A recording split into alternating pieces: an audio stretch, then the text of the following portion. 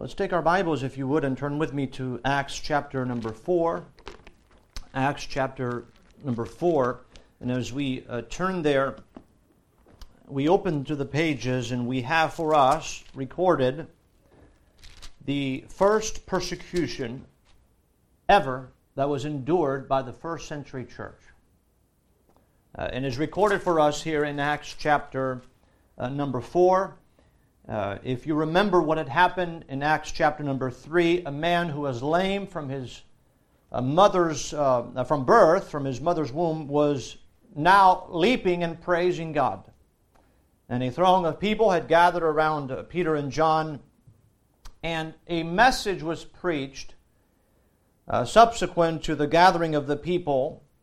And the message was very simple. It was a message about Jesus Christ. And we saw that in chapter 2. We see that repeated in chapter 3. And now we come to chapter number 4.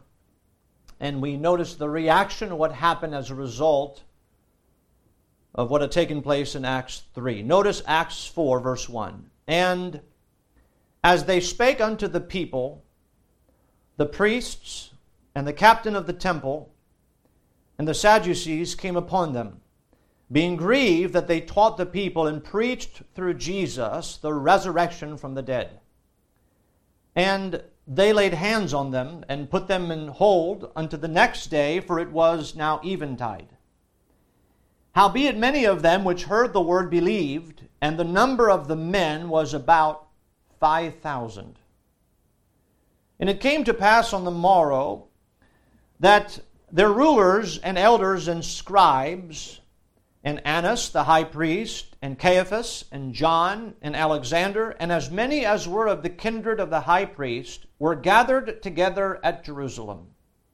And when they had set them in the midst, they asked, By what power, or by what name have ye done this? Then Peter, filled with the Holy Ghost, said unto them, Ye rulers of the people and elders of Israel, if we this day be examined of the good deed done to the impotent man, by what means he is made whole, be it known unto you all and to all the people of Israel that by the name of Jesus Christ of Nazareth, whom ye crucified, whom God raised from the dead, even by him doth this man stand here before you whole. This is the stone which was set at naught of you builders, which is become the head of the corner. Neither is there salvation in any other, for there is none other name under heaven given among men, whereby we must be saved. And when they saw the boldness of Peter and John, and perceived that they were unlearned and ignorant men, they marveled, and they took knowledge of them that they had been with Jesus. And beholding the man which was healed standing with them, they could say nothing against it. But when they had commanded them to go aside out of the council, they conferred among themselves, saying, What shall we do to these men? For that indeed a notable miracle hath been done by them is manifest to all them that dwell in Jerusalem, and we cannot deny it.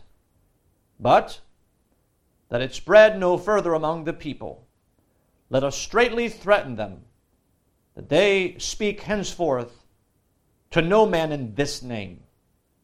And they called them and commanded them not to speak at all, nor teach in the name of Jesus.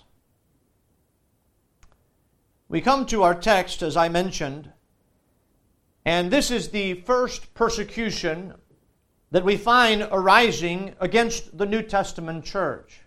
We certainly see persecution of the Lord Jesus Christ himself. Before that, we see the persecution of the prophets, all the way back from the beginning. If you think about it, the first example of that is Abel himself.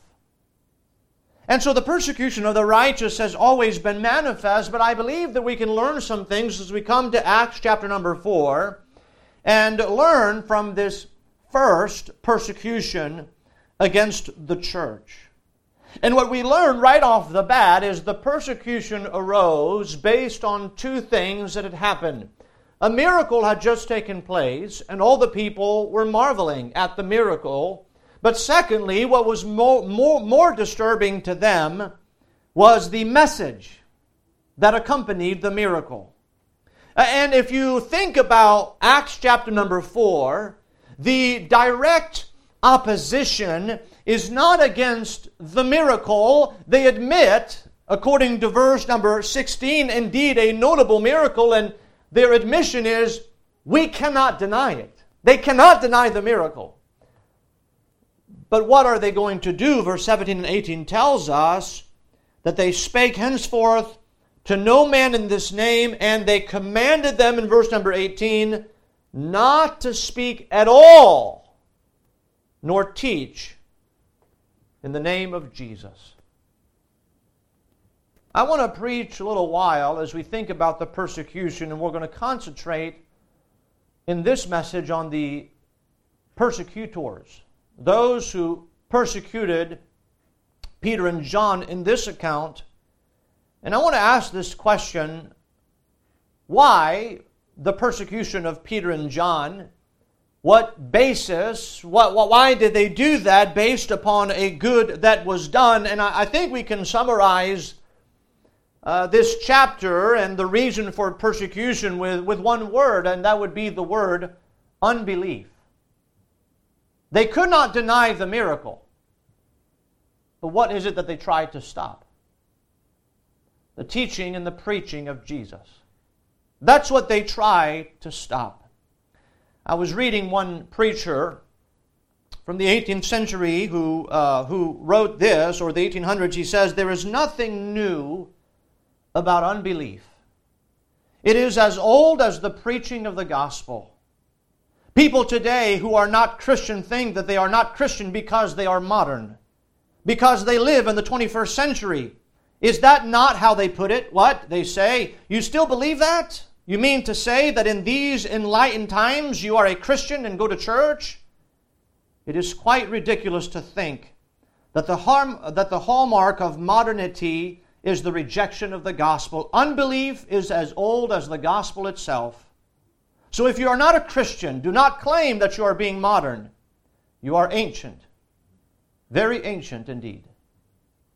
I want to preach a little while this morning on the ancient condition of unbelief. The ancient condition of unbelief. That preacher, furthermore, in that message, he said this. He said, the greatest tragedy in the world is not the nuclear bomb, but humanity's rejection of the gospel. And as we come to this chapter, we are really overwhelmed by the sense of what brought about this great persecution. As we read the reply of Peter, he says in verse number 8, as he's filled with the Holy Ghost, he said unto them, ye rulers of the people and elders of Israel, if we this day be examined of the good deed done to the impotent man, by what means he is made whole. In other words, we find Peter and John both had done a wonderful thing. Wasn't it wonderful? That a man who was lame from birth, who had never had the joy of ever walking in his life, who was carried to the beautiful gate of the temple daily to ask alms of those who would go in and out of the temple, we would think that the entirety of Jerusalem would rejoice. We would think that the entirety of the group of people, which even the elders and the scribes and the Pharisees and the Sadducees and the captain of the guard and all those people would rejoice and say, what a wonderful thing. But that's not what happened. Isn't it perplexing that as we read throughout the entirety of really human history, that when wonderful things happened, they are always opposed? Particularly when they are attached to the Lord. And here, being attached to the Lord Jesus Christ, the truth is revealed for us in chapter 4. If you notice with me in verse number 4, after what had happened, the priests and the Sadducees and the scribes, all these people are disturbed. Why? Because notice verse 4, howbeit many of them which heard the word believed, and the number of the men was about 5,000. I want to submit to you that that is what disturbed the religious leaders of the day. The miracle did not disturb them. What disturbed them was the message. And I want us to see here that the 5,000 people that the Bible says believed, notice, they did not believe in the miracle. What they believed, the Bible says, is the word that they heard. That is what they believed. And so we would say that the opposite of what these men did, these 5,000 men that believed, the opposite of that are those who stand in opposition who would say did not believe. They rejected not the miracle, for they could not deny it. They rejected and denied the message. Why? Because of unbelief. And so I want us to learn something from this passage about unbelief. I want to preach a little while on the ancient condition of unbelief. Let us not be disturbed by the trend of the world that says, hey, we are in the 21st century. Now we have scientific knowledge. We have all those things. And therefore, in this modern age, it is the common thing to do, the right thing to do, the common sense thing to do, to reject the gospel message, to reject this Jesus Christ, because we are, after all, in the 21st century, and that's what modern men do. They are skeptical, they remain in unbelief. But I tell you, that is not a new idea. As a matter of fact, it's been there since the very beginning when the gospel was first preached. And I want us to notice a few truths from that this morning. I want you to consider, first of all, we see the conduct of unbelief. The conduct of unbelief. What we find in this passage is the response to really not the miracle, but really the preaching and the fact that there were 5,000 people that believed. And the conduct, the response is quite revealing. There are three things that they opposed, if you were, three things by way of conduct that they did towards what they opposed because of their unbelief. And by the way, that is always the conduct of unbelief. What is their conduct? Number one, we see they opposed the message. In verse number 2, the Bible tells us that the people, the priest and the captain of the temple and the Sadducees came upon them, notice verse 2, being grieved that they taught the people. The Bible says, and preached through Jesus the resurrection from the dead. So we find here that these people, and among them is named the Sadducees, and we'll talk about them in just a little while. But we know here that the Sadducees, they were grieved because Peter and John were teaching the people, and they were also furthermore preaching through Jesus, the resurrection from the dead. And so we find here a group of people who are opposing the message. Now, the reason why I pointed out the Sadducees is because the Sadducees were known to be unbelievers, generally speaking, but particularly who vehemently opposed the resurrection. They didn't believe in any resurrection at all. As a matter of fact, we'll see a little later that they did not believe in life after death. They believed that when a person dies, that was the end of it. They incorporated the Greek philosophy into the Jewish culture, and thereby they were denying that. And so what they opposed here, they were grieved because the people were being taught, and there was preaching about Jesus Christ and the resurrection from the dead. And so therefore the message was opposed. And what they would do is, again, the idea here is connecting the Sadducees to the resurrection is that, well, the resurrection, that's something that is unreasonable to believe. That was always the position of the Sadducees. That's not reasonable for you to believe in such a doctrine. It's not reasonable for you to say and to preach that Jesus was God in the flesh, that Jesus was the Son of God. It is not reasonable for you to say that Jesus Christ was born of a virgin. All of those things are, beyond the scope of what is, I guess you could say, common sense. These things do not happen. We deny those miracles. We deny life after death. We oppose the message, and they did so on the basis of always this: it's ridiculous. Well, look, the world hasn't changed at all. As a matter of fact, since the beginning of the preaching of the gospel, the opposition was saying, no, there's no such thing as the resurrection. Are you a fool to believe such a thing? The world is still saying the same thing. You're a fool to believe in the resurrection. You're a fool to believe that Jesus is the Son of God. You're a fool to believe that God has come in the flesh. You're a fool to believe that Jesus Christ was born of a virgin. And so the conduct of unbelief is always to oppose the message of the gospel. Secondly, they ostracized the messengers. You see what they did in verse number 3? And they laid hands on them and put them in hold unto the next day, for it was now eventide.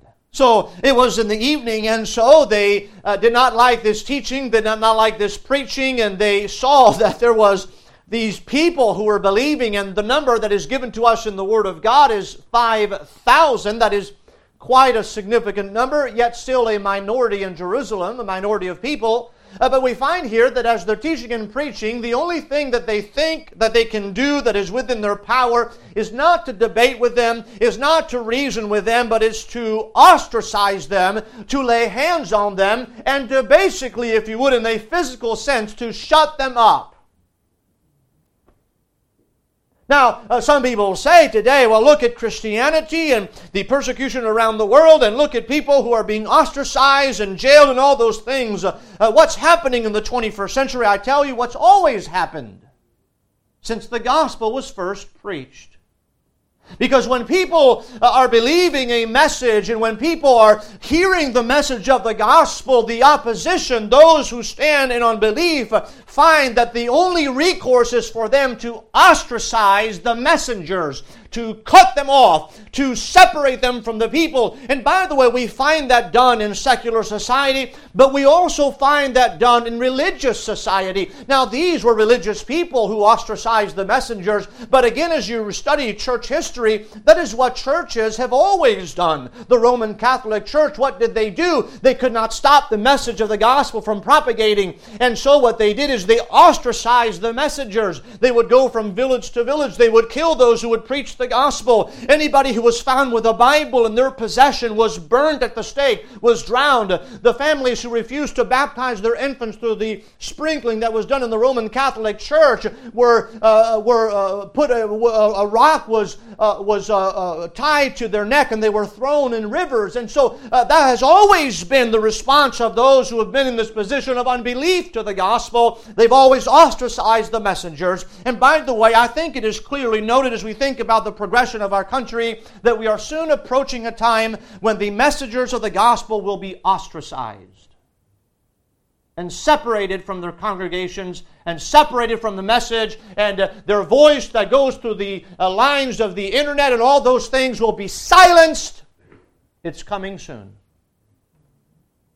But it is not a new conduct. That is the conduct of unbelief, and it's always been that way. So we see that they opposed the message, they ostracized the messengers, but thirdly, they overlooked the miracle. Perhaps as we read verse 7, we come to verse 7, and the Bible says, "And when they had set them in the midst, they asked, By what power or by what name have ye done this?" I think that is an interesting question, but you see what they're concerned about here. They are concerned by saying basically, as it was done in the ministry of Jesus Christ, are you doing that by the power of the devil? Are you doing that by the power of God, or perhaps by some sorcery, by your own power? What is it, the power that gives you, where does your power come from? And by what power, by what name have you done this? And I'm thinking all along here, it doesn't seem to be the right question. As a matter of fact, they were confronting them who had done the miracle, but remember, what did they oppose? What grieved them was that they were teaching and preaching. The miracle per se did not grieve them. What grieved them was the message that followed the miracle. And I believe that we find a beautiful picture here as we think about the lame man who was lame from his mother's womb. He never walked in his life. He was in a condition where he could not help himself. And because of Jesus Christ, we see that this man was made whole, and he could walk, and now he was praising God for what God had done in his life. And I think that there's a likeness today as we think about the Christian world and those who stand in this condition of unbelief. unbelief as they look at the Christian world, and they look at someone who perhaps whose life was lived in sinfulness, who was a drunk, or who was an addict, or whatever category you may put upon that person's life. And the world looks at somebody's life like that, and they see that that person has believed the gospel, and then they see that that life has been transformed by the power of the gospel. And what they come about is saying, wow, by what power, or what gives you the right? You see, can he do this on his own? Why do you have to bring about the message of the gospel? And what the world always does in unbelief is they overlook what has happened in people's lives. They overlook the change that has happened because of the gospel. They overlook what the transformation that has happened in the lives of people because of the gospel, and they try to basically overlook what's happened to be able to criticize the message. That is always the conduct of unbelief. It opposes the message, it ostracizes the messengers, and it overlooks the miracles. But secondly, I want us to consider, as we think about the ancient condition of unbelief, we see the conduct of unbelief, but also we consider the commonality of unbelief. I want us to, if you can, let's all go together in that first century and accompany John and Peter and think about the scene and how it is all laid out there.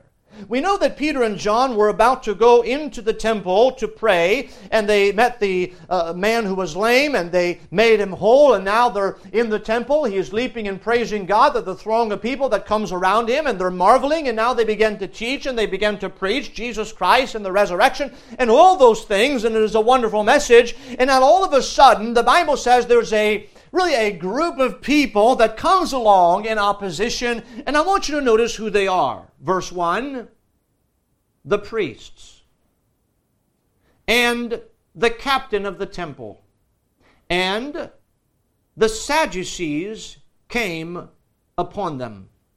I want you to go with me down to verse number 5. And it came to pass on the morrow that their rulers, and elders, and scribes, and Annas the high priest, and Caiaphas, and John, and Alexander, and as many as were of the kindred of the high priest, were gathered together at Jerusalem.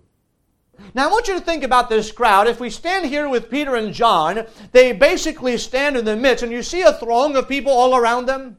All of these people that we mentioned, the priests, the captain of the temple, the Sadducees, the scribes, the high priest, John and Alexander, and then as many as were the kindred of the high priest. Do you see this scene? Let me describe for you this scene, if you would. The priests were known as common priests who had daily duties in the temple. Priests were divided into different companies that would rotate. Each company would minister at the temple for a week at a time, and they were divided in such categories that any given company would minister in the temple once every 6 months. So you can imagine when the priests are gathered, the amount of people who are gathered in that room. The priests are gathered. There's a great group of them gathered there who were performing the duties of the temple. So at this moment, think about it, everything that goes on in the temple daily stopped at that moment. And all the priests come in that room who were typically involved in the duties of the temple, and now they're paused and they all come in as they gather together. Not only do we see the priest, we also see the captain of the temple. This man was basically the leader and the organizer of Levites, whose role was to keep the temple basically protected, but also primarily in order so that no one would come and disturb the order of the daily rituals. This rank was basically just under the high priest. Then you have this group called the Sadducees. Now that is the most interesting group. These were known as basically wealthy politicians. That's who they were. They weren't primarily religious as much as they were politicians. They would interact with leaders of other countries.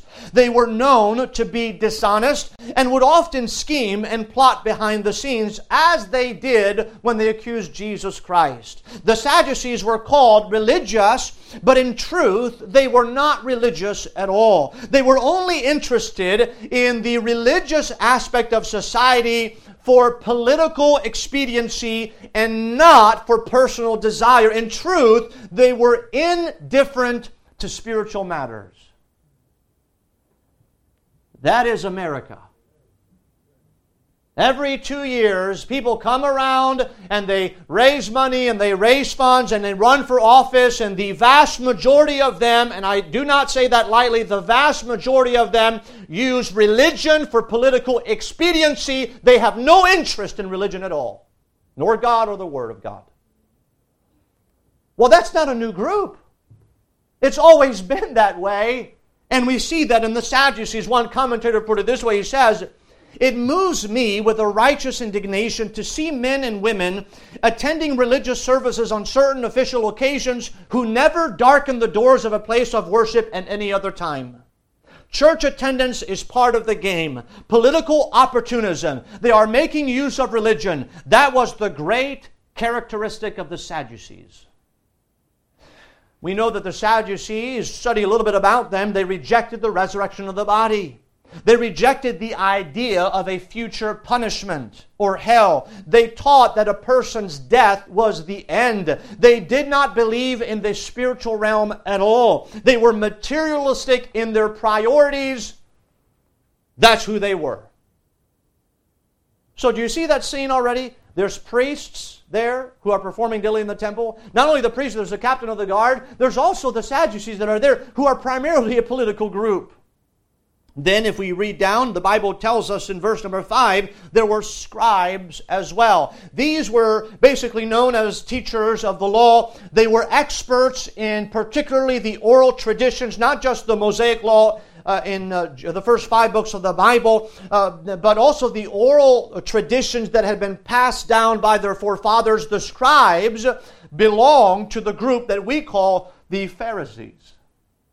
And we find the Pharisees confronted throughout the gospel records as the Pharisees, and Jesus Christ often called them hypocrites. They were at the opposite spectrum of the Sadducees. They believed in the resurrection, they believed in the judgment, they believed in the spiritual realm, but we know that they were Pharisees, they were hypocrites. We would say that the Pharisees were those who were staunch observers of the law externally, while the Sadducees, so they wanted really to hold on to the Mosaic law, to the law of Moses. They studied the scriptures, they gave the scriptures to, or they taught the scriptures and the oral tradition to the people. But on this end, the Sadducees were more of a political party. They were up with the times, they were more modern. They want to incorporate the Greek culture into the Jewish society system. We call that Hellenization, which is the Greek influence that came into the Roman Empire, but also continued here into the Jewish country at that time. And so the Sadducees and the Pharisees were always at odds. But here they are, standing together. The Bible tells us not only are the scribes and the Sadducees there, the Bible says, the verse number 6, Annas and the high priest, and Caiaphas, and John and Alexander. Now, the high priest here, this was his job, basically, to preside. So what's happening there, you see, what is that called? What do we sum up this group of people? It is summed up as the Sanhedrin Council. That's who they were. And the high priest would preside over this Sanhedrin Council. He was just another Sadducee. Annas, who is mentioned first, and Caiaphas here are named together. However, there was only one high priest. You say, well, why are two mentioned? Well, history shows us that Annas had been removed by the Romans. And Caiaphas, who was his son-in-law, had been put in his stead, but the Jews still regarded Annas as the high priest. So that's why they were still, both of them, present there. One, if you would, was a political figure, and the other one was primarily the religious one who stood in prominence to the Jews. 2 other names are mentioned, which, as we do the research in verse number 6, and John and Alexander, and I'll be honest with you, I don't know nothing about John and Alexander. The only thing I could find during that time, there was an Alexander Lysimachus. In the history books during that time, he actually was known as one of the wealthiest Jews of the time. He consistently gave to the temple and was respected by King Agrippa. Therefore, he would possibly fit well into this scene. He is named, and we know nothing about him in the Bible, but in history we know of one Alexander who was a wealthy Jew who had a relationship with those in the temple, but also was part of the political scene. That fits well within that scene right there. Now, John, as for John, I really couldn't find anything about John. There's nothing in my research that I found about him. However, he was most likely a prominent man of wealth and influence in that part of the world. Because that's the group that was there. That's the type of people that were there. Understand, this was not a strictly religious group. No, the Sanhedrin Council was comprised of a bunch of people who always stood at odds with one another. But there's another group that's there. The Bible doesn't end there. And that is found in verse number 6. The Bible says, after John and Alexander, and as many as were of the kindred of the high priest. And I just want to say, what are they doing here? That's most interesting to me. Those who were in high positions basically were this. They were able to bring their relatives into special favor. And I tell you that in the 21st century, nothing has changed, has it? That's the scene.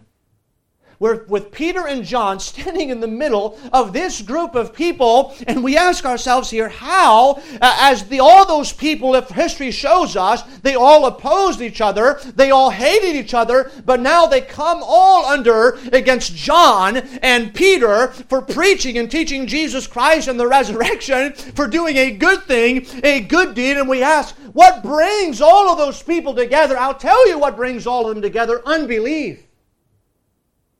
Opposing the gospel.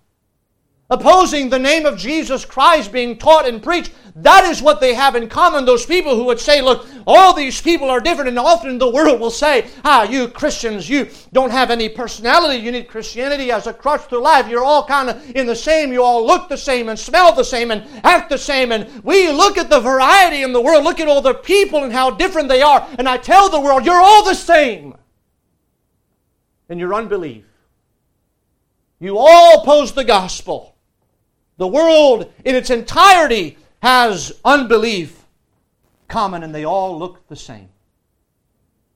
They may deny different things about the gospel, but they are all in this ancient condition of unbelief. What was interesting in Luke 23:12, when Jesus Christ, remember, was being dealt with, the Bible says in Luke 23:12, and the same day Pilate and Herod were made friends together. And the rest of the verse says, for before they were at enmity between themselves. So what brought Pilate and Herod together, who were enemies before, but now they're made friends? I'll tell you who did. Christ. They hated each other. However, they became friends when it came to opposing Christ.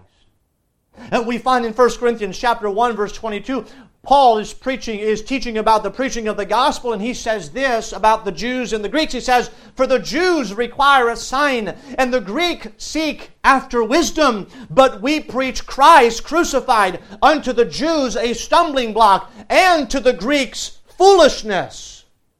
Now we say, look, the Jews, Christ was a stumbling block. To the Greek, that is a foolishness. And I say to you, they are not different. They are both in unbelief.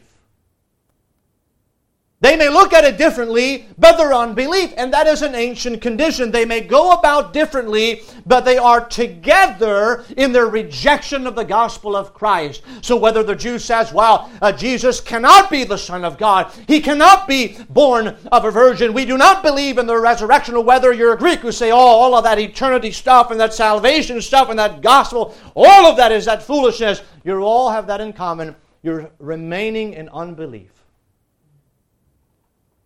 So we find here, I believe we learn from this first persecution some wonderful truths that help us to see that here in the 21st century, we're not facing anything new. We see the conduct of unbelief, the commonality of unbelief, but thirdly, we see the characteristics of unbelief.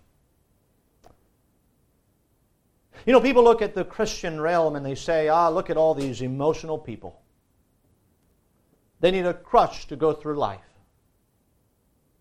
Look at them. They're worshiping the Lord. Look at them when they're crying. Look at them when they're excited about the things of God. How foolish they look. You see, we are on the intellectual side. We're not emotional. We are reasoned in our approach, and we believe in, and that's the presentation we hear today. That those who are part of the Christian realm, those are the people who are just out of control. They're emotional, but the world is just steady and unmoved.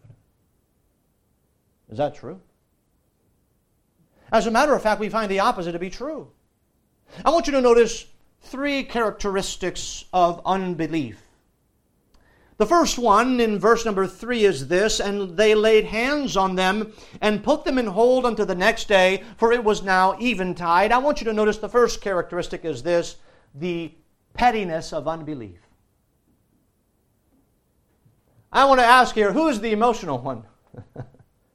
Peter and John are simply preaching the gospel. They're preaching Jesus Christ. This man who was lame now is leaping and praising God in the temple, and the people are rejoicing. 5,000 people believe. And I want you to see that the people, according to verse number 2, being grieved that they taught the people. In other words, there's an emotion that is stirring within them. They are coming out of control. Why? Because these people have done a good thing. And I tell you, who are the emotional ones here?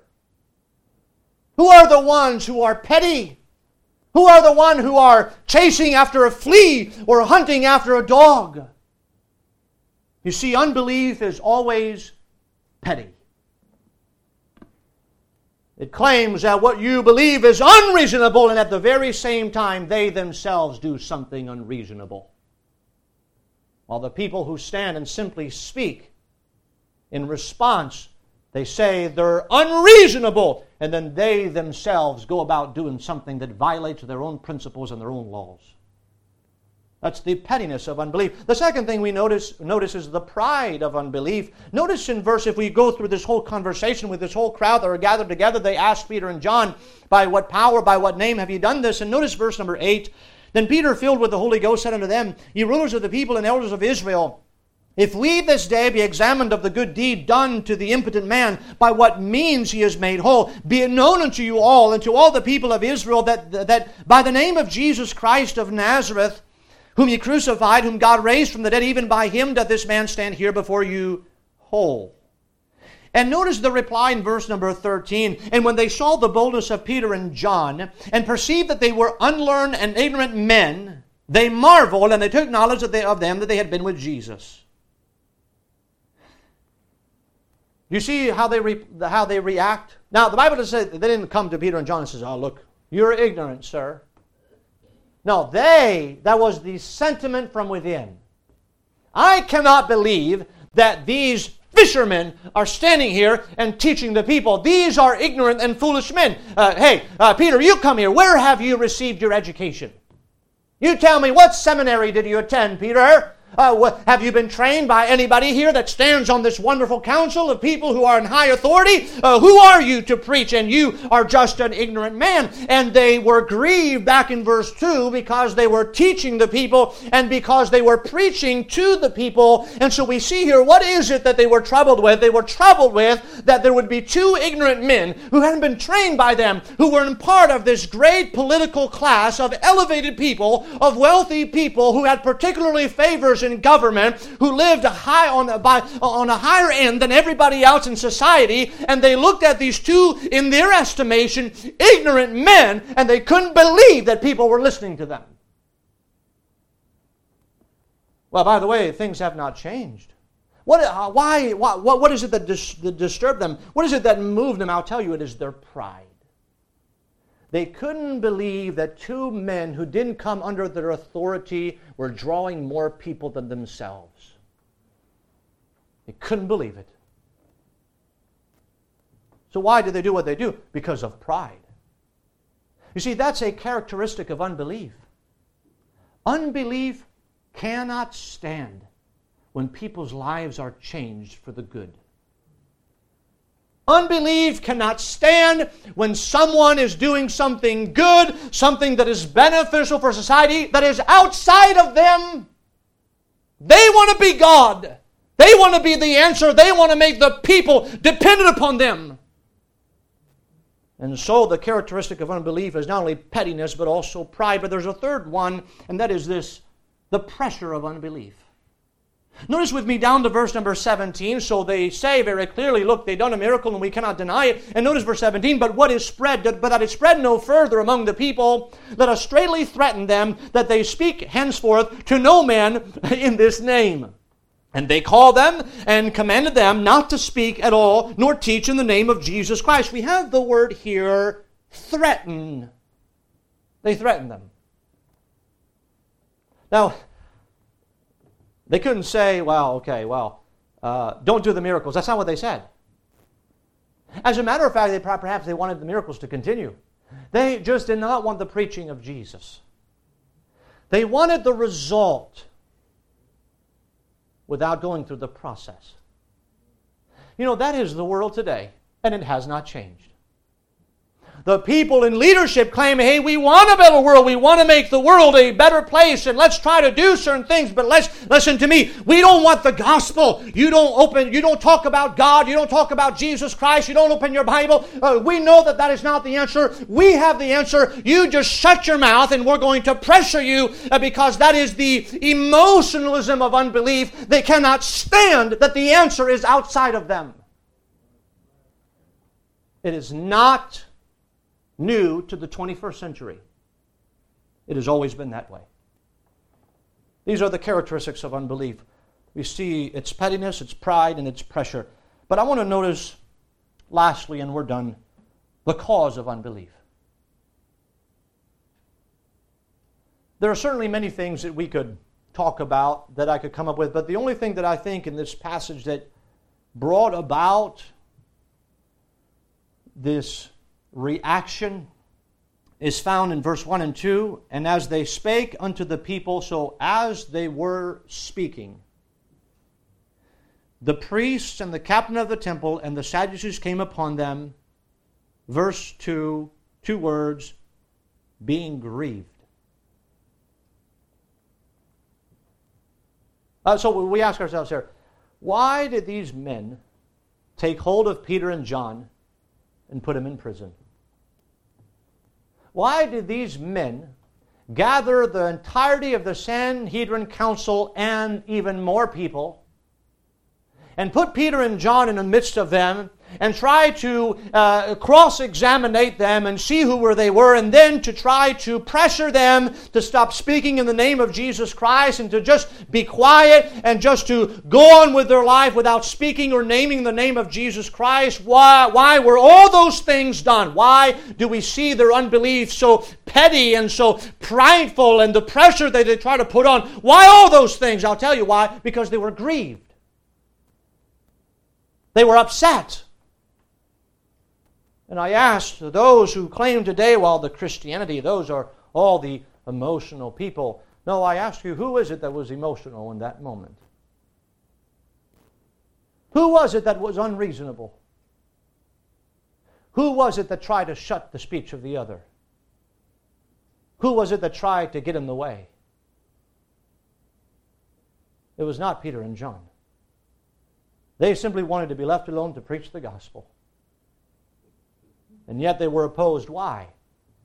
Because the class of unbelief, that's this ancient class of people that crosses culture, age, societies, all in unbelief, were grieved that they taught the people and that they preached the resurrection.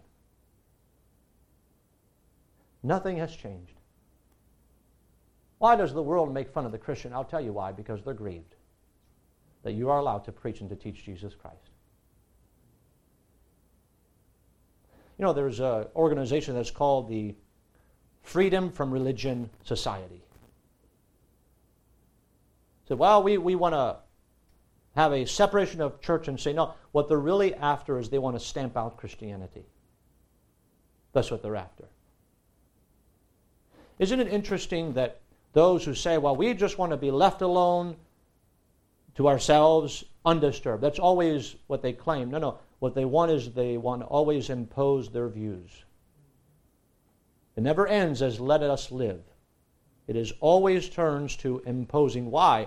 Because what we preach and what we teach, the Word of God, the plain truth is this, is offensive to the world.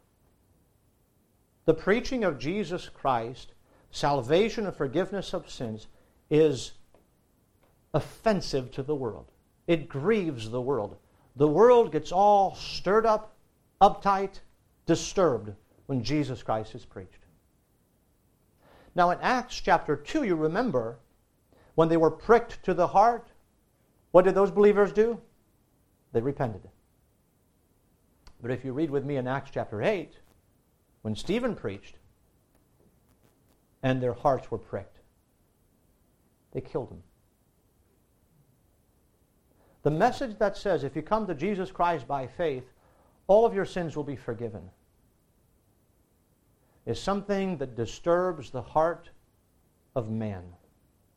And man has either an opportunity to believe or to remain in his unbelief. But isn't it interesting that the world is never satisfied with, well, I just don't believe, I'm just going to move on. They always have to stand in opposition. They always have to try to silence the other voice, saying, it's unreasonable. If it's unreasonable, then why oppose it? If it is so unreasonable and so out of the realm of possibility and so far removed from that which is right and true, as one of the religious leaders would say later, and we'll see that he says, if it be of man, it's going to go away. But if it be of God, ye cannot overthrow it. You see, that's why the world hates it.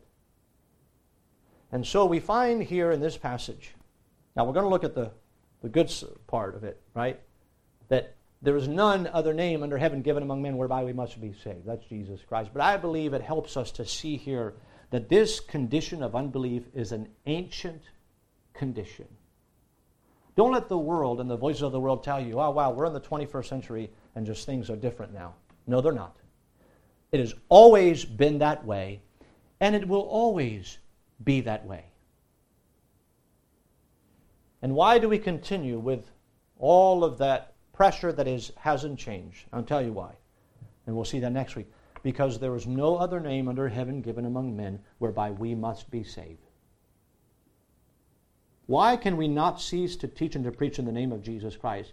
Because He Himself is the answer for the world. Jesus Christ is the answer. There is one God and one mediator between God and man, the man Christ Jesus.